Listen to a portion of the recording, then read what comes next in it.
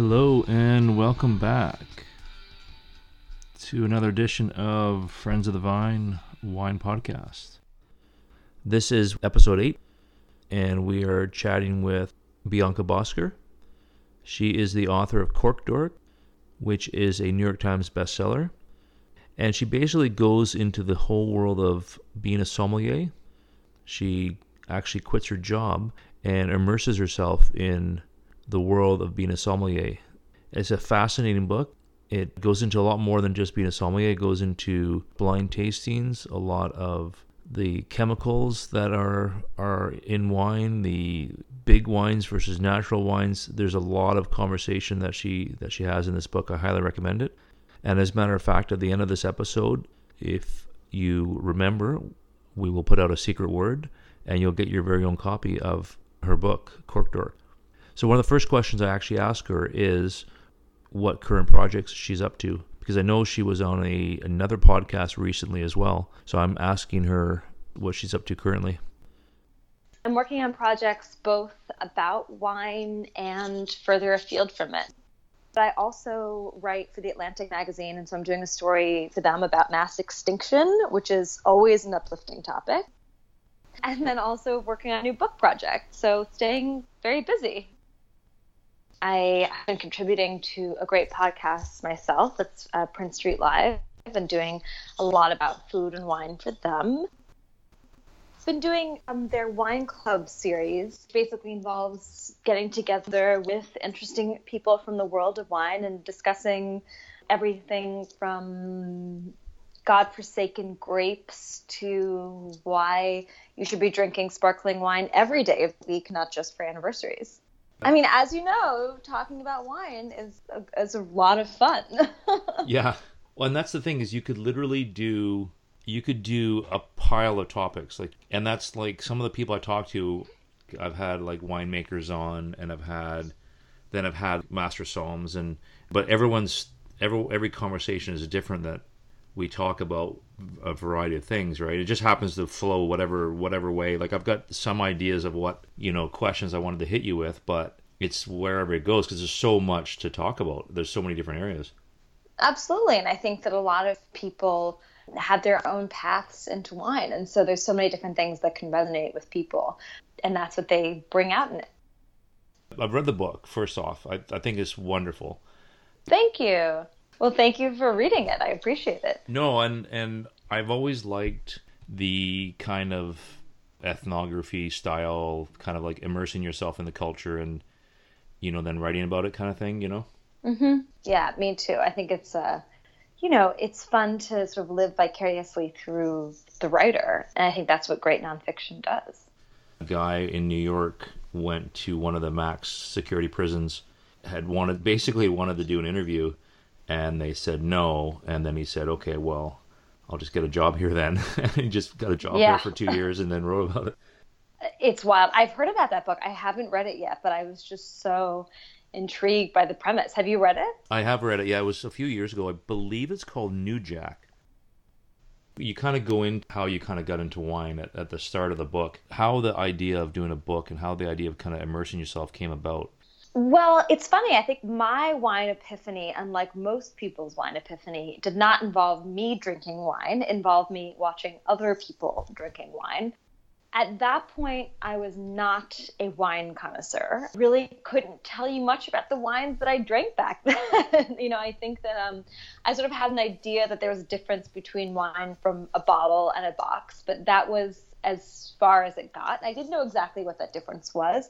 And not knowing didn't keep me up at night until I discovered this world of Cork Dork. And a Cork Dork isn't just a book title. It's, the restaurant industry is nicknamed the most passionate, obsessive, and knowledgeable wine lovers in the industry. So my epiphany really happened when I was out to dinner one night and the sommelier mentioned that he was preparing for the best sommelier in the world competition. And I thought that sounded ridiculous. I'd heard of competitive eating things, but competitive drinking, I don't know. It sounded sort of like the least fun anyone had ever had with wine.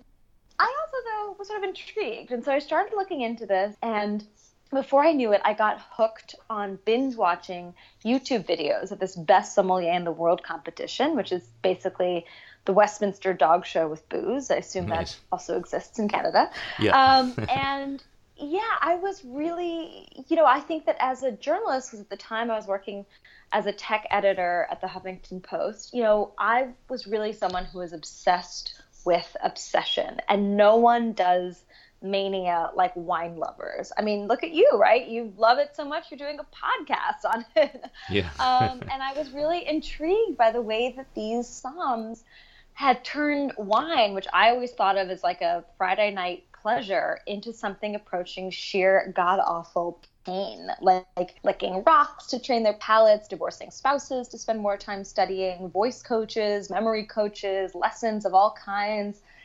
And I wanted to know why. Like, what was the big deal about wine? Why do people spend all this time and energy and money on something that at the end of the day turns into pee, right? I mean, let's be honest. It's like you destroy wine when you enjoy it. Yeah. And it then became a really personal fixation as well, to try and figure out, how was it that they could detect these stories and nuances from smells, where I smelled a glass of wine and it just smelled like wine. And so I really got fixated on what was I missing? Could I do what they did? So I quit my job. And so it was a very rash and sudden, I would say, kind of plunge that I took into this world. And it was very different, I think, from the typical wine epiphany that involves, usually an expensive bottle in a very beautiful part of the world. And I think that it was fitting in some ways, because the journey that I had through the wine world certainly was not glamorous. Well, it's like you said, especially starting out and trying to get your feet wet and get yourself into the culture and into the industry, right? I mean, you certainly have to work your way up the ladder, that's for sure. Absolutely. I mean, I was what sommeliers call a civilian. I had no business being in their blind tasting groups, working the restaurant floor with them. I mean, all the things that I really wanted to do. And yeah, when I quit my job, I was the executive tech editor. I thought, hey, I have a job with executive in the title. This might be sort of a big deal. No, not at all. I had these grand aspirations that I would start in a 2 Michelin star to work my way up to a 3 Michelin star restaurant from there, which was totally delusional. And in fact, I had to start over at the very bottom, as you alluded, as a cellar rat, which is basically the lowest of the low. And it was appropriate. I think, at the time it was certainly frustrating, but in retrospect, it became clear to me that I really wanted to pull back the curtain on parts of the wine world that we don't hear about, to go beyond the fairy tale and the romance that we hear so much about with wine, and really get into the sort of messy reality behind it. And so there was something appropriate about, I think, having to start in a position that was deeply unglamorous and honestly unbeknownst to, I think, most drinkers that go out to restaurants. I don't think, we know about waiters, we know about chefs, but cellar rat doesn't really, it's not appetizing either, not the best sounding job description. You look at some somms like I just interviewed with Christy Norman, who's from in LA, and she always talks about, there's the front of the house, and then there's all the back of the house where literally she's dragging 40-pound boxes of wine around, all the unglamorous side where you're inventorizing and categorizing all these wines and just wrecking your back and hauling all these boxes of wine around, where it's the whole other side of it where you've got to create wine lists and all the non-fun stuff, you know what I mean? Right. I think that there is, as I went through, so my goal in this journey is to ultimately work as a sommelier, to work the floor, to be in a restaurant, but I had to, train before then. And when I did finally spend time doing apprenticeships in restaurants on my way to, taking the Court of Master Sommeliers certified sommelier exam, it became clear to me of how much this front of the house job of sommelier really is similar to kind of a theatrical performance. And I think about, if you're an actor, right? as the audience, we really see the final finished product. We don't see what happens behind the stage, which in the sommelier's case is lugging, extremely heavy boxes of wine up and down ladders, going into the dankest, darkest corners of the restaurant, ruining your back, your feet, your knees, you name it. But, the sommelier really comes out into the floor. What I think a lot of us also don't recognize is the way that these are not just cork pullers. Sommeliers are storytellers. They construct narratives, experiences, memories through a few kind of volatile, aromatic molecules in a glass of wine. I mean, I think the best of them, when they go out on the floor each night, they're not just taking care of the wine. They're taking care of the emotions and needs of the people sitting in the seats. And in some cases, that can lead to us being scrutinized as diners much more than we realize. I was very surprised. I write about this in Cork Dork. When I did a stage or a kind of trail shadow at a 2 Michelin star restaurant in New York, that basically, they try to Google every guest before they arrive. So they know approximately what their budget is, what their pet peeves are.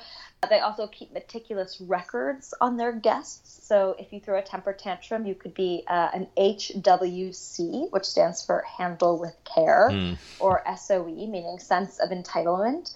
But again, I think that this close scrutiny of diners by the staff at a restaurant is really designed to elevate a meal from just an ingestion of calories into an experience, into something special. And I think that's, a big part of why these restaurants are the important cultural institutions that they are. You do go into a few different, like you said, pulling back the curtain aspects of like you said, of what a sommelier really is looking for when he's handling his guests and taking care of his guests. But did you find that a few people thought you were giving out too much information? You know what I mean? Like pulling back too much of the curtain? Very fortunate and grateful that the people in Cork Dork that were my friends and mentors are still my friends and mentors. And they were so grateful generous with their knowledge, with their time, their energy, their expertise, and I'm so grateful for that. There were, I think that Cork Dork doesn't stick to the typical wine world script. Yeah. And which is what makes it great at the same time, because depending on who your reader is, you know what I mean? You've hit a lot of different areas within your book, so it appeals to a lot of different people. Yeah, that was a goal for me. I mean, when I first started the book, or I should say when I first had a sort of draft of the book, I shared it with some very close friends, some of whom knew a great deal about wine and some of whom knew nothing about wine. And it was really important to me that in each case, they learned something new, that it pulled them in. And so I appreciate you saying that. It was a real goal of mine to ensure. But, I think that in general, the reaction that I've experienced has been that, the people that are, I think, the best, most talented Cork Dorks want drinkers that are curious about wine, that feel confident, that feel empowered, that want to ask questions and engage. And so I think that Cork Dork has, at least, from what I've heard from people that have very kindly written in, and anytime I hear from a reader, it just makes my day. They have said that it gives them this new confidence. I think that people in the wine industry appreciate there's more drinkers that want to ask more questions, that want to engage with the sommelier, that want to drink adventurously. I think that's exciting.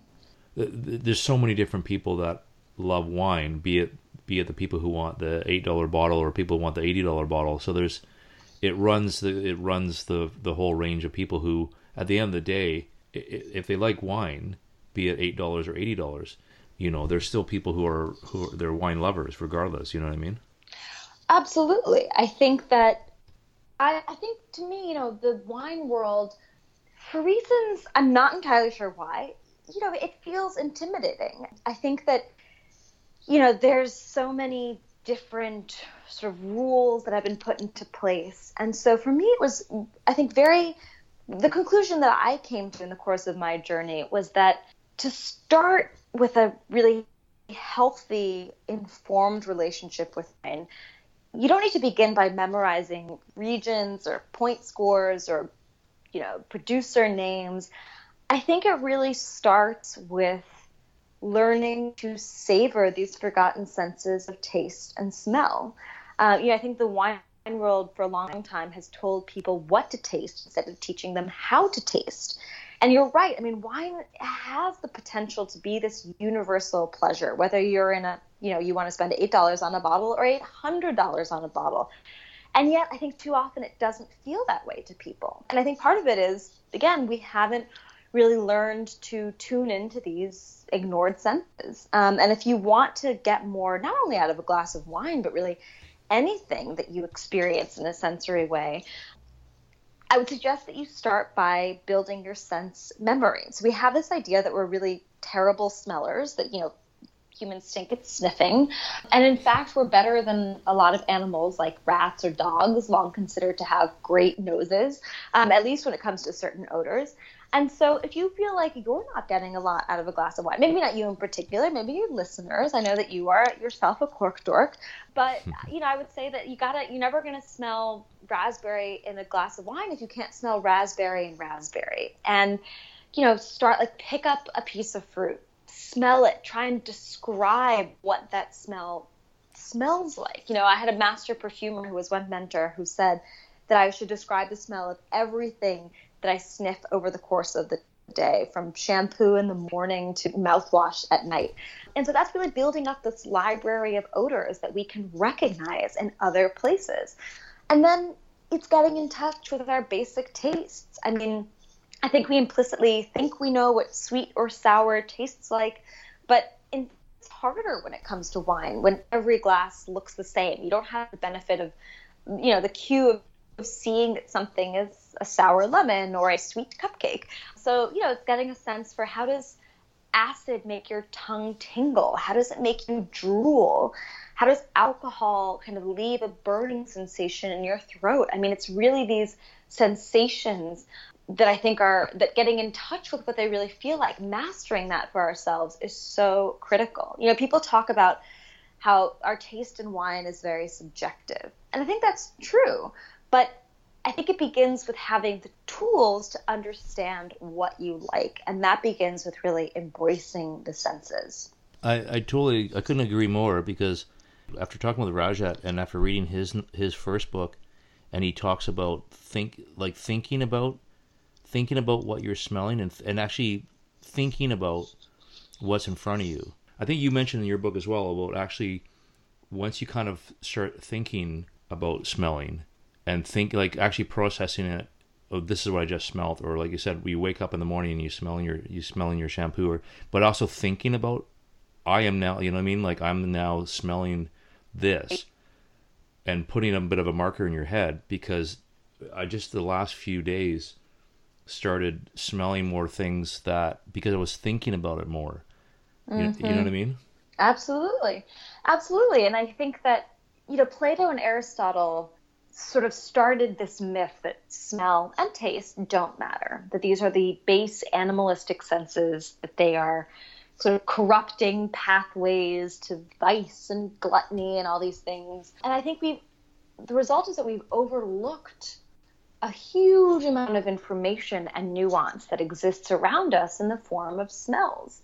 It's not only information, but it's beauty. I mean, when I live in New York City, and when I go for a walk in the summertime, I mean, I'm literally running around in different directions, kind of catching different smells that have come alive in the summertime. And, we have this idea that pleasure, hedonism have to be these faraway escapes, and we take a big plane ride and a, red-eye flight somewhere. But I think smell, to me at least, is this really momentary escape into a different kind of beauty. And it's data as well. I mean, I've become very attuned to the way the smells of the city change depending on, day to day, the week to week, the season to season, the particular block that always smells like vanilla, the fact that it's pee and not vomit that I smell in the subway. And I think that there's, we only have one life to live. We have a very limited time on this planet. And so to me, at least, I want to feel like I have embraced all of it fully to the greatest extent I can. Yeah, and that's yeah, again, I couldn't agree with you more. And that's like you said, like it's beyond when it rains and you go outside and you smell the grass and like you said, you smell the sidewalk, but to go beyond that and to experience all of it. Absolutely. And I would add for that a special word, which is petrichor, which is the smell of the earth after the rain. I love that word. I love that there's a specific term for that. But, I'm sure you've experienced it. And that also goes to the fact that part of, smell is very connected to language. And so think about that next time, being able to really put a word on this aroma of what the sidewalk smells like after the rain, or, the lawn after a big storm. I find that really beautiful. My favorite word so I'm a big Pinot Noir fan.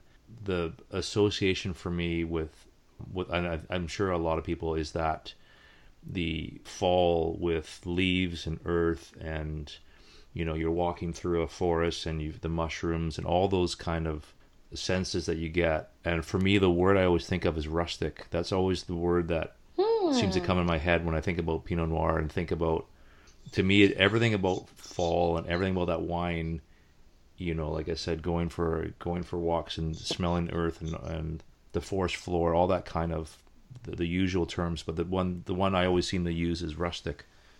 Mm-hmm, absolutely. Well, and I think that what you find is that by over time, we develop these different kind of tells or associations for very particular styles and types of wine. So for me personally, the other one that comes to me is the way that I always recognize a Chenin Blanc in a blind tasting is I smell something that reminds me of a wet sheep holding a pineapple. Like that is the image that comes to mind for me.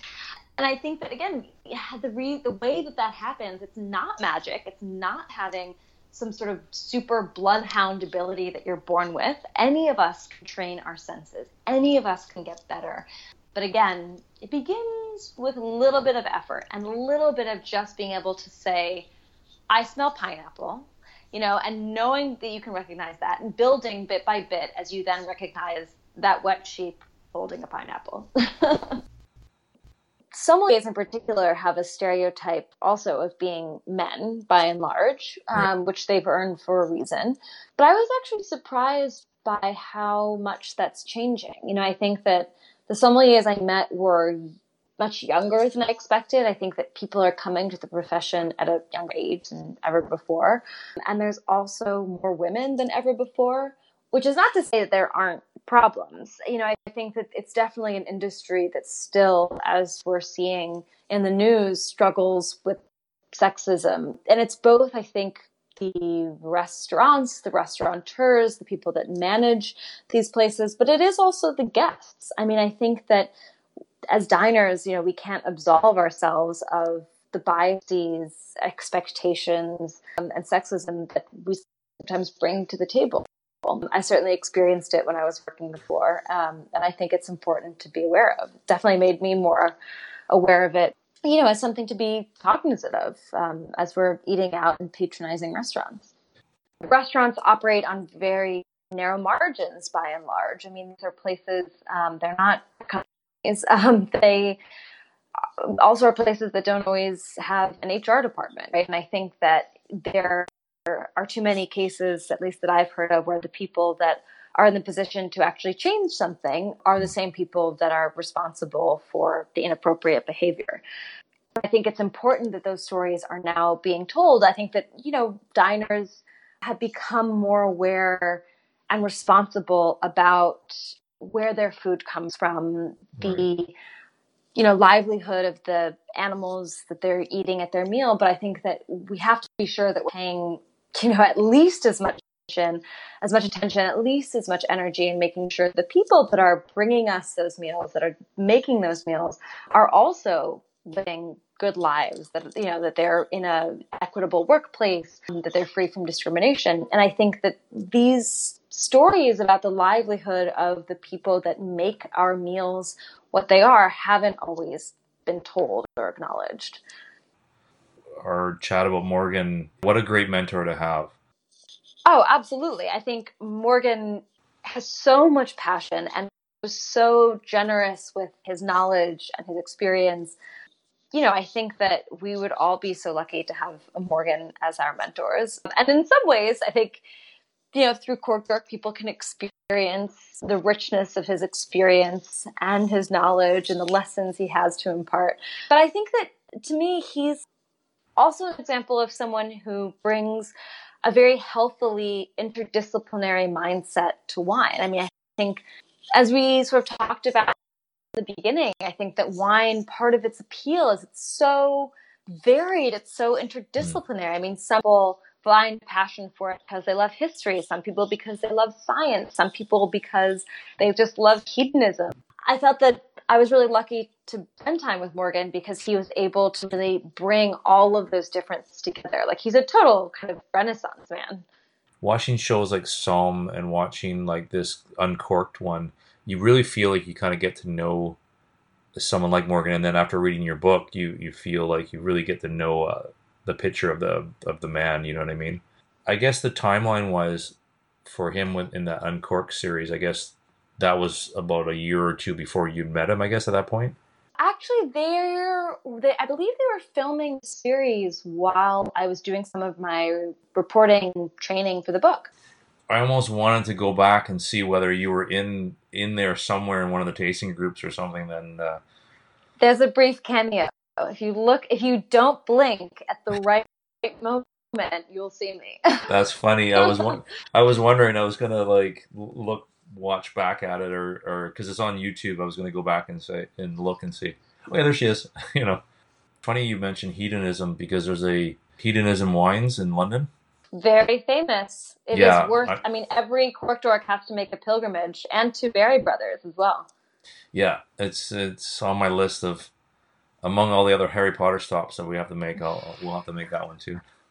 It's incredible. I mean, the history and also cellars, and they have one of the wines I write about in the book is Chateau d'Yquem, which is basically like drinking sunshine. It is the closest thing to an orgasm in a bottle, and there's an entire display, almost a shrine to this wine. So make sure you go and see that one. That's it'll be an experience for sure. Speaking of epiphanies, that'll be a moment walking in there. Oh yeah, it's on and everyone's list. The current palate of the North American very fruit forward wine, they want that big hitting Malbecs and all the big hitting kind of stuff. It's kind of it's interesting what the North American palate is about right now. You know what I mean? I think there's many North American palates. I do think that certainly there's a huge demand and love for what sommeliers not super kindly refer to as cougar juice, which can be, those really big, juicy, jammy reds, the New Zealand Sauvignon Blancs. But I think that, the wine world also goes through trends the same way that the fashion industry does. And so within this sort of hipster group of sommeliers, especially in cities like New York and LA and London and Paris, I mean, there's always a sort of it wine of the moment. Among those circles, like we've seen Riesling have its day, Grower Champagne, Chenin Blanc. And then, of course, there's been a really growing movement and taste for natural wines, which are in some ways the polar opposite of the cougar juices. These are, sort of known for being, but not always. I think that the sort of stereotypes that they're a little funky. They've got some, maybe something that you might smell in the course of your everyday job, some of those unusual notes of something a little weird, maybe foul in them. But, honestly, there's also natural wines that just totally defy that stereotype, that are elegant, that are interesting, that are kind of more mainstream in their tastes. But I think that, there's an interesting thing happening where, I think the sort of the big influence of the critic, and most notably Robert Parker, who really championed those bigger, juicier wines, is waning. And I think in the result, you're seeing sommeliers, sort of, maybe online influencers, all these other places that people can get their wine recommendations coming in to take their place. As social media kind of grows and people get influenced by a variety of different ways, and you've got wine critics and wine writers who may have deals with different wineries, and so they only push certain wineries, and they don't necessarily promote other wineries. And so then, if they're putting out information on only certain wineries and not other wineries, then the average consumer only hears about certain things. So again, the same thing where it all depends where people are getting their influence from. Absolutely. And I do think, though, that by and large, at least what I'm seeing, and I'm, in a very atypical city, which is New York, it seems like people are becoming more adventurous with their tastes, more willing to try wines from countries they've never heard of, from grape varieties they can't pronounce. And why not? I mean, there's so many, to me, there's just something so exciting about wine that it allows us to travel through time and place without ever leaving our seats. That you can, while sitting at the dinner table in your dining room at home, smell the aromas of Lebanon or Croatia or Israel or Spain. I mean, it's sort of this transportative experience in a bottle. There's something really unique about that. For our area, you get a lot of local Okanagan, like BC wine, and people get very, kind of not brainwashed, but they really want to support local, but then they don't become adventurous that way because they think that they're supporting their local economy and they're supporting what is great wine, but there's so much else out there. Thank you, by the way, for doing this, obviously. Oh, my pleasure. Thank you so much for having me, and thanks for your interest in my work. It really means a lot to me. It was fascinating. So it was a fascinating read, and because you covered so many areas in so many different areas of the wine world, it was quite in depth. So the only other question I had was something I asked a lot of people was about wine cellars, and what if you currently have anything in your wine cellar that's quite interesting or something that you've been holding on to for a while. Or Absolutely. It's funny, in New York and being somewhat of an addict for instant gratification, I can't say that I boast a very deep cellar. I tend to, I don't have a lot of places to put things, and I tend to be very curious to try them as soon as I get them. But there are a couple of wines that I'm sort of squirreling away that I'm very excited to try. One is a bottle by Gravner, a winemaker who makes wine not far from one of my favorite regions, which is Slovenia. Nothing better or more celebratory than opening up some bottle you've been waiting to try on a random Wednesday night. Like, that is when you need it. You're already happy on birthdays and anniversaries. You're going to remember those days. But to me, there's, really good wine can, I think, transport us to a place where we're wondering about the world and our place in it. This is also why I don't have a lot of wine hanging around in my cellar. I find a lot of good excuses to share it with people and to make random occasions joyous and special.